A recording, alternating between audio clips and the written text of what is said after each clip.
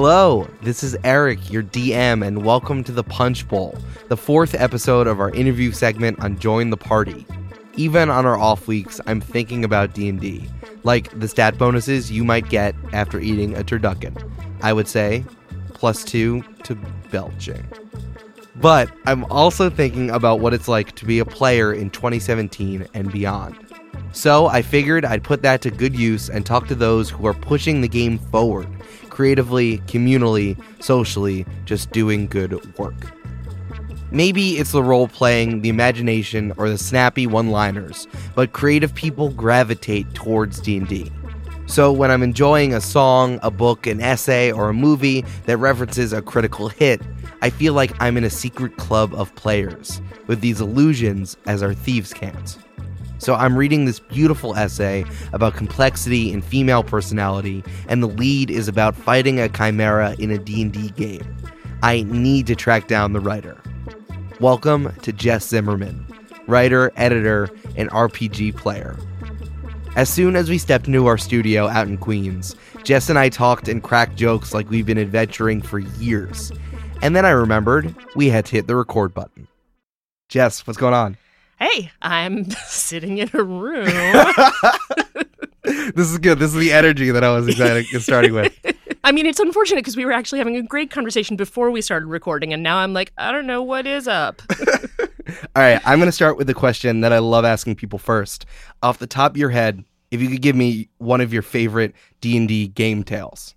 Okay, I did something in my most recent session that I'm extremely, extremely excited about. And hell yeah.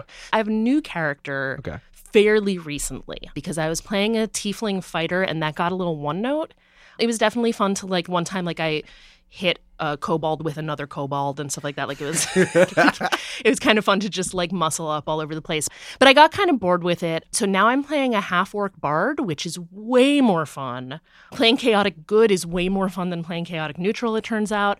So I've been, like, really feeling my oats on the bard things, and I picked my spells really carefully for, like, RP reasons. Like, I picked all of my spells thinking about, like, okay, why would she have picked this spell particularly instead of, like, which ones are the most useful? But the one that I picked first, and I think really the reason that I switched to Bard in the first place was Vicious Mockery, this, like, level 0 cantrip.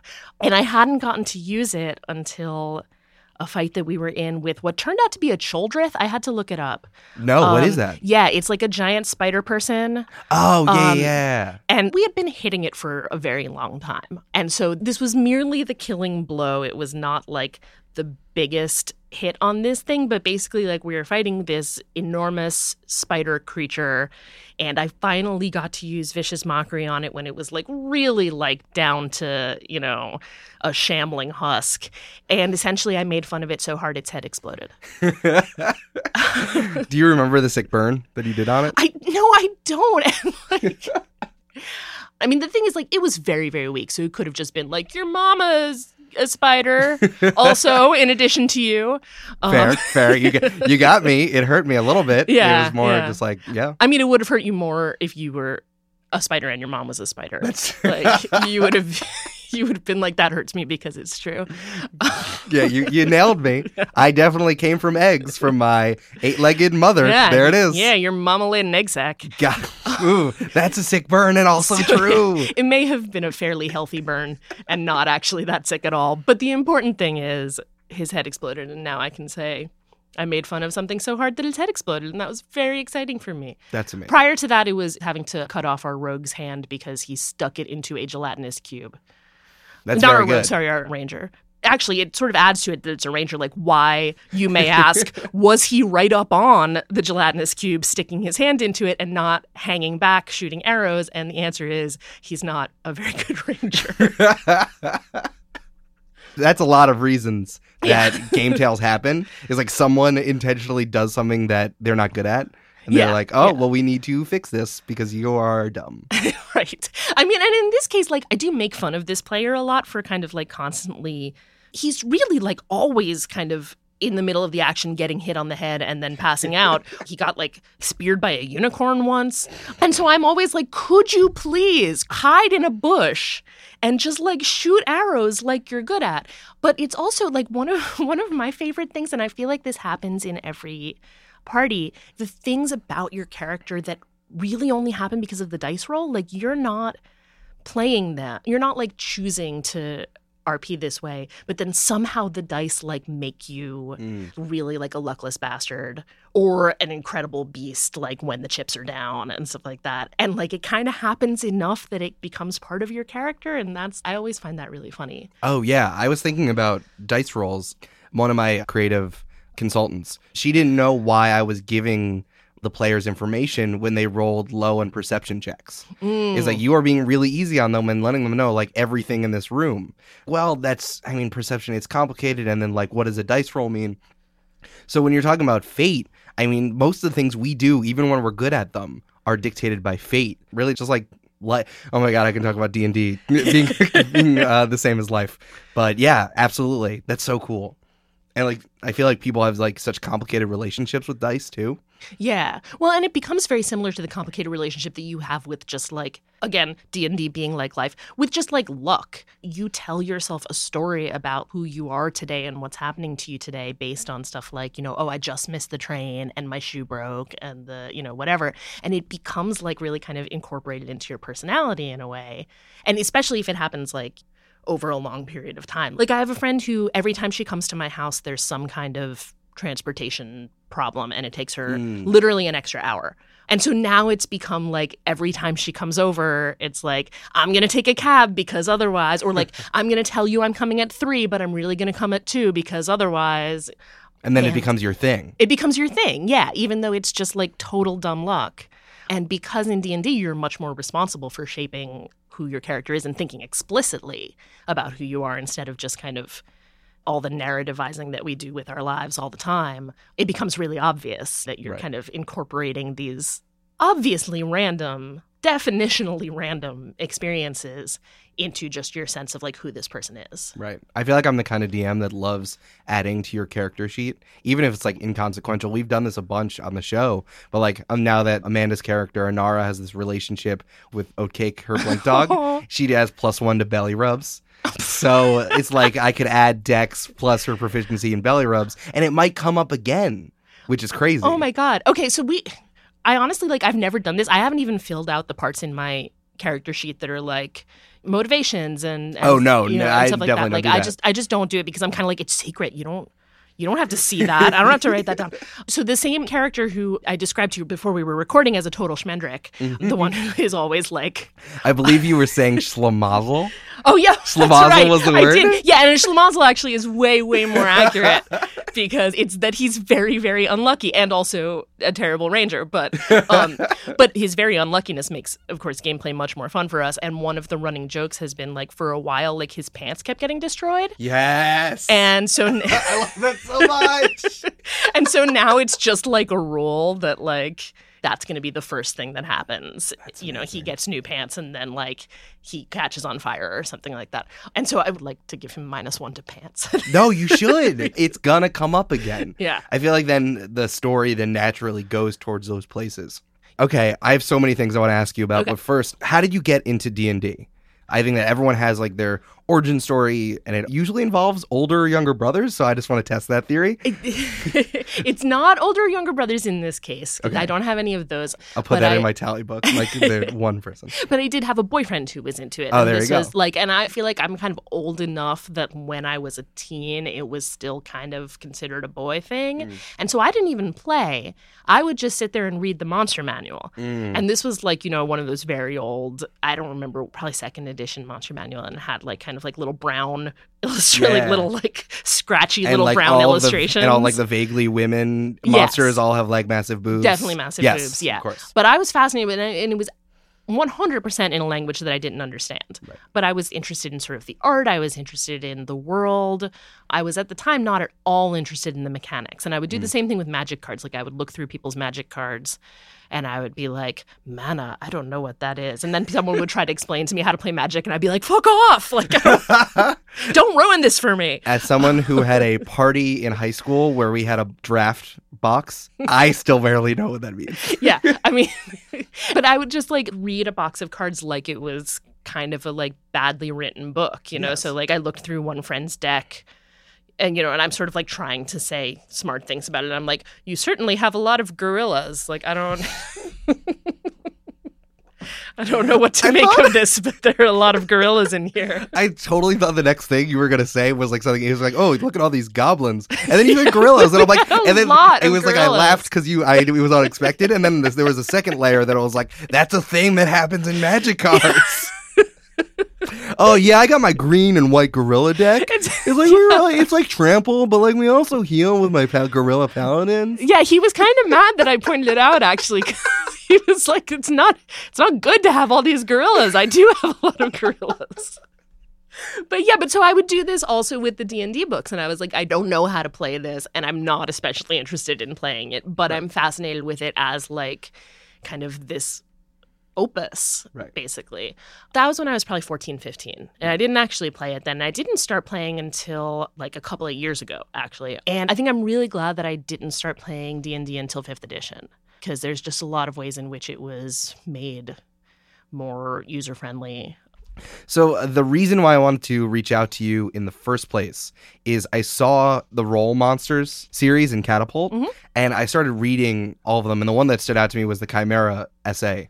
First of all, it's beautiful and amazing, but could you just tell me what your thesis idea was for the series itself? Like why read about monsters like this? Yeah, basically the idea was there are a lot of monsters who are explicitly female. And I was sort of thinking about like, okay, well, why are these monsters female? Because we're talking about many traditions in which they don't make people in the stories women just for shits and giggles. It is definitely for a reason. And so a lot of them are... what's monstrous about them is they're especially ugly or they're especially terrifying, or a lot of them like they eat babies or like terrify pregnant women or seduce men. There's a whole lot of monsters who are female because their power is to like lead men astray. Right. And so I was sort of thinking about like how are the ways that we represent female monsters, how are those kind of metonymies for how we think about culturally how we think about women as dangerous and flawed. And I was I was already thinking about that because I was working on this book about witches, which is called Basic Witches. I was just going to do the plug. I was like, this is Basic Witches. Just pick it up wherever you pick up good books. Yeah. The Roll Monsters is much more serious. Like Basic Witches is a fun book, but it's a fun book that is really like taking advantage of the idea that a witch has been this symbol for people's fear of female power and fear of women who don't fall in line. And Monsters was kind of a way to expand that same idea. For the Roll Monsters series, I paired up a monster of mythology with a particular trait that monster had and that is also seen as monstrous today in women. And, and obviously the monster is like a very exaggerated version of that. And for women, it doesn't take very much, because the way that you're supposed to look and the way that you're supposed to act can be so restricted that it doesn't take that much to kind of put it over the top into grotesquerie. So making that parallel, I was hoping would kind of highlight essentially how narrow the path is to walk before you're kind of falling off into monstrousness. So I think the one I started with, definitely the first column that I wrote was about harpies and ambition, because the entire thing of the harpy is that she eats a man's food. That she like takes what is rightfully his. But the main story that we know the harpies from, which is the Aeneid, and they're all over the place. All these monsters are all over the place, but that's kind of a big one. And in that story, they reveal that like basically Aeneas's men come out and they're like, oh, this is a great island and there's all these cows and we're going to slaughter these cows and have a great feast. And then the harpies snatch the cows from them. Right. It's their cows. It's their island, it turns out. It's their motherfucking island. But they're the ones who are the monsters, like, oh, you snatched our cows. And so I was kind of like making that comparison between kind of the way that women's ambition is treated. It's like, well, but this is rightfully mine. It's not. No? Yeah. I started with this and you did the wrong thing. I had it already. Yeah. First of all, that's amazing. I actually hadn't thought about them as a series because I was just enjoying the way that you were writing it so much and how you were couching all of them. But like hearing that, it really all fits together. Yeah. Like all of these monsters together are a pattern. Yeah, exactly. The Chimera one was particularly beautiful. What I really loved and what caught my attention was that the lead of that essay was you in a D&D campaign. Yeah. What made you think that putting a D&D lead was something to grab people in? I mean, this was something that I think I would never say butted heads with my editor because I don't butt heads with this editor. She's wonderful and she's also my friend. But shout out to editors. Yeah. Well, and especially shout out to Nikki. But I think that she sort of said, I don't know that we need this here. The story that I was telling was a story of a chimera that we encountered in an actual campaign. And she was like, what happened at the end of this? And I was like, I don't know. We stopped playing that game. Because it's really hard to get everybody together to play D&D in Brooklyn. And so I think we came close to taking that out. And the truth is that, like, the D&D chimera is very different from the mythological chimera. And it's not female, for starters. In mythology, there's only one chimera, and it is a female creature. Yeah, I didn't know that the chimera was female. Yeah, I actually didn't know it either until I started, like, looking up which monsters were female. But it is canonically female. But the thing that I wanted to talk about specifically that happened in this campaign was that we encountered this chimera, and like somehow instead of just killing the thing, we wound up cutting off its lion head and cutting off its dragon head and then like just tying it to a railing because we were like, well, now it's a goat. So that's fine. It's just a goat with like really bloody shoulders. So it felt especially not necessarily important, but like useful to talk about the D&D version because that's a monster that like you can, have a quote unquote experience with, that you can actually try to fight, and so I don't have any personal experience with the mythological chimera. I can read about it and I can sort of talk about scholarship about it. And then I can make these parallels to things that I do have real life experience with. But like, if you're going to like really encounter a monster at any point in your real life, you're going to do it in D&D pretty much. I love how you said encountered. Mm-hmm. I think it's interesting that there are all these video games that have mythology elements in them, like God of War, this new Assassin's Creed game, a lot of these like really bloody games where you're really killing these things, but you are encountering it. You are seeing it almost with your own body in D&D. Yeah, well, and you're also strategizing about it, Like, I think that you probably, and, correct me if I'm wrong, but I suspect that in Assassin's Creed, you don't have the opportunity to be like, well, how would I face a chimera specifically? Oh, I'll turn it into a goat, which, despite being a dumb strategy, is still a form of strategy. And we also, we had, as I mentioned, this D&D encounter with a unicorn, which also, like, it was an evil unicorn, and we tried to fight it. Well, it fought us. Because a ranger got down there and got himself impaled. But a slamazel. But then we realized that it was like imprisoned by a chain that was making it evil. And once we took it out of the chain, then it became a good creature again and stuff like that. So you get to think about the qualities of a monster much more in D&D, I think, than in a game that just kind of like throws it at you and expects you to kill it. That was actually my next question. Yeah. Do you have any D&D monsters that you wish that there was a mythology for? Like the opposite of what you've done with the role monsters? This is a really bad and silly answer, but I did in my last campaign have an owlbear, and I'm extremely yes. So I'm extremely like into owlbears, and I was sorry that Volos didn't really like go into sort of the owlbear. Like, what are their family relationships like? Do they live in a hive or do they live in a cave, or like what's... These are such good questions. Yeah, like I want to see like a drawing of like the owlbear young and like, do owlbears mate for life? There is a really great thing on our D&D, the Reddit thread for D&D, where like someone who was an ornithologist went in and made subclasses of owlbears according to the different like types of owls there were, and it was bananas. Was it according to the different types of owls and also the different types of bears? I think they just did owls, but like then you could probably do. I mean, like then how do you pair the two? Like, do you have twice as? Is it like X amount? You have a black bear and then like an Arctic owl? Yeah, I feel like that ends up like you have hundreds of possible permutations of owl and bear. Yeah, I'm super into that. I feel like there isn't actually that much about even where they come from. Yeah, well, and they're ridiculous creature. They're almost like a canonical like lazy monster making, and I think that may be like why I'm so fascinated with them, is that like it's really like a flailing kind of like, I don't know, it's like an owl bear, like nobody put real thought into that. I feel like it's been around since the original, or at least they're old as hell. That's crazy. I think I saw some justification of owlbear because we put one in our campaign right in the beginning. So I'm like, why do these things exist? I want to know if you could keep an owlbear and tame it. You can if the DM is your boyfriend. There it is. I have so much fan fiction to write later. So what is your day job? I am now the editor-in-chief of a site called electricliterature.com, as you will know, because you guys interviewed each other for a story for Electric Literature about why writers should play D&D and why D&D is like writing a story but then also living it. And it was great. First of all, I sent this to my mom and my brother, who's a hedge fund trader, and my grandma. But they all got it. My grandma would require it to be printed out, but yeah. My grandma has an iPad, so she just looked at it by herself. Her email address is hightechgram2826. Are you shitting? It's at Hotmail, but still. Oh man, it's very good. So thank you for giving us that opportunity. It was amazing. Yeah, no, it was great. It was a really good piece. I felt really special. Amanda and I are big book nerds.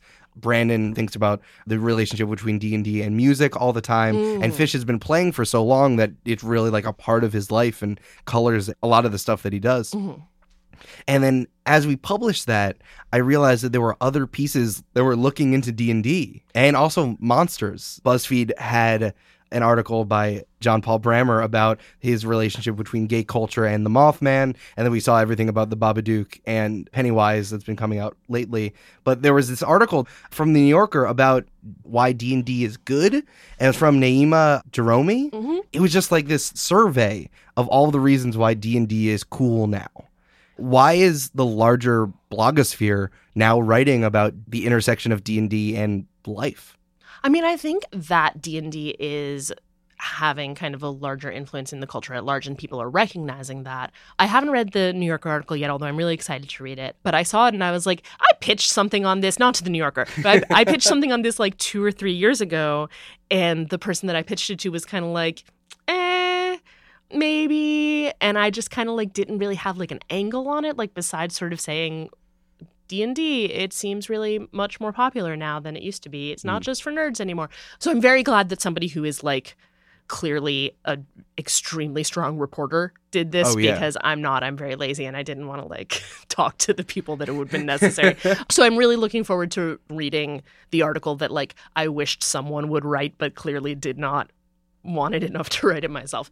But it's interesting because that was a couple of years ago and I was sort of this is having a resurgence. It's not even a resurgence, it's a surgence, because I think when we were all teenagers, it was very niche. And now it's I don't want to say that it's mainstream, but the chances of saying something about D&D to just a random person that you have not vetted, besides that, they're a person that you're willing to talk to, and having them say, oh yeah, I play that. Actually, even more than that, it was when I first started my last campaign, which has party members in common with my current one, but we've been through some permutations.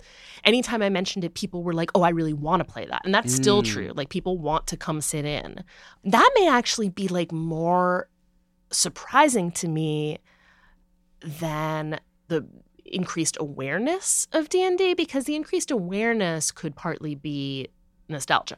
Right. It shows up on Stranger Things and now everybody knows what a Demogorgon is. But what I was really noticing, and I'm still noticing, is that people are excited about it. Right. And I think you guys hit on some of the reasons, I think, in sort of talking about the overlap between playing D&D and writing, and the way that it gives you sort of a new way to interact with characters that you're creating and with, stories that you're creating. It's a creative pursuit that is also social, and that's also creative within limits. I think that there's a lot of things for people who are aspiring writers or who are just big readers and stuff like that. There's a lot of things about sitting down and writing a story that's very scary, right? Because you have to make up something brand new out of whole cloth. And so when it's something that's collaborative and also something where there are rules, there are guidelines, there is a world, there are massive numbers of manuals that you can go through. And so that feels like sort of comfortable creativity. But I don't know if that explains why it's an object of media interest or of public interest. But I think that's probably why, at least people in my orbit seem really enthused about the idea of like sitting in on a game. Right. Yeah. I felt like it was just popping up all the same time. Yeah. And I mean, people are now like making podcasts and YouTube shows, but like a lot of those are insular within nerd culture. Mm-hmm. But it's just like at large, people are accepting it. I mean, you have Stranger Things Community. I feel like you just like rattle off the same ones when you try to convince people to play D&D with you. I feel like the Community episode has to have been material in all of this, right? Yeah. And I think what that episode did was it actually showed people playing it. That was not a way that D&D was represented in pop culture for the most part. You would show like kind of parodies of people playing it, or you would show people like referencing it to establish that they're a dork. Right. But you didn't like really walk through the entire sort of like storytelling aspect of the game.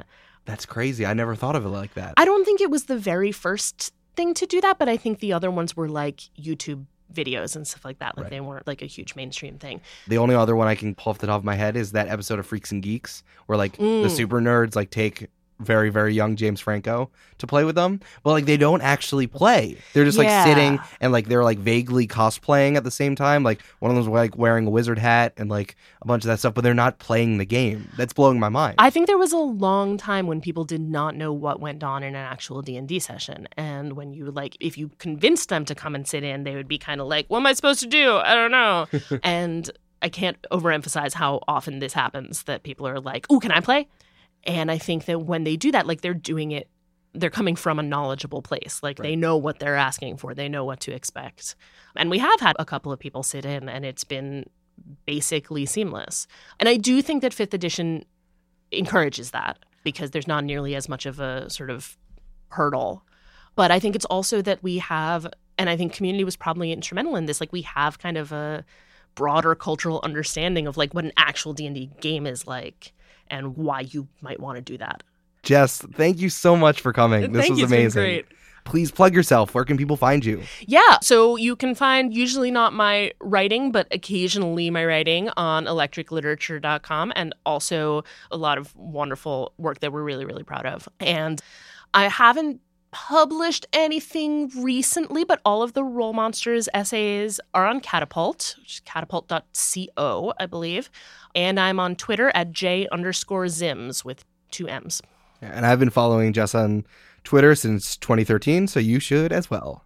Yes, follow me since 2013. Yeah, go back in time. Please go back in time and follow Jess on Twitter when Twitter wasn't a terrible hellscape. Yeah. It was great. All right, thank you so much. Thank you.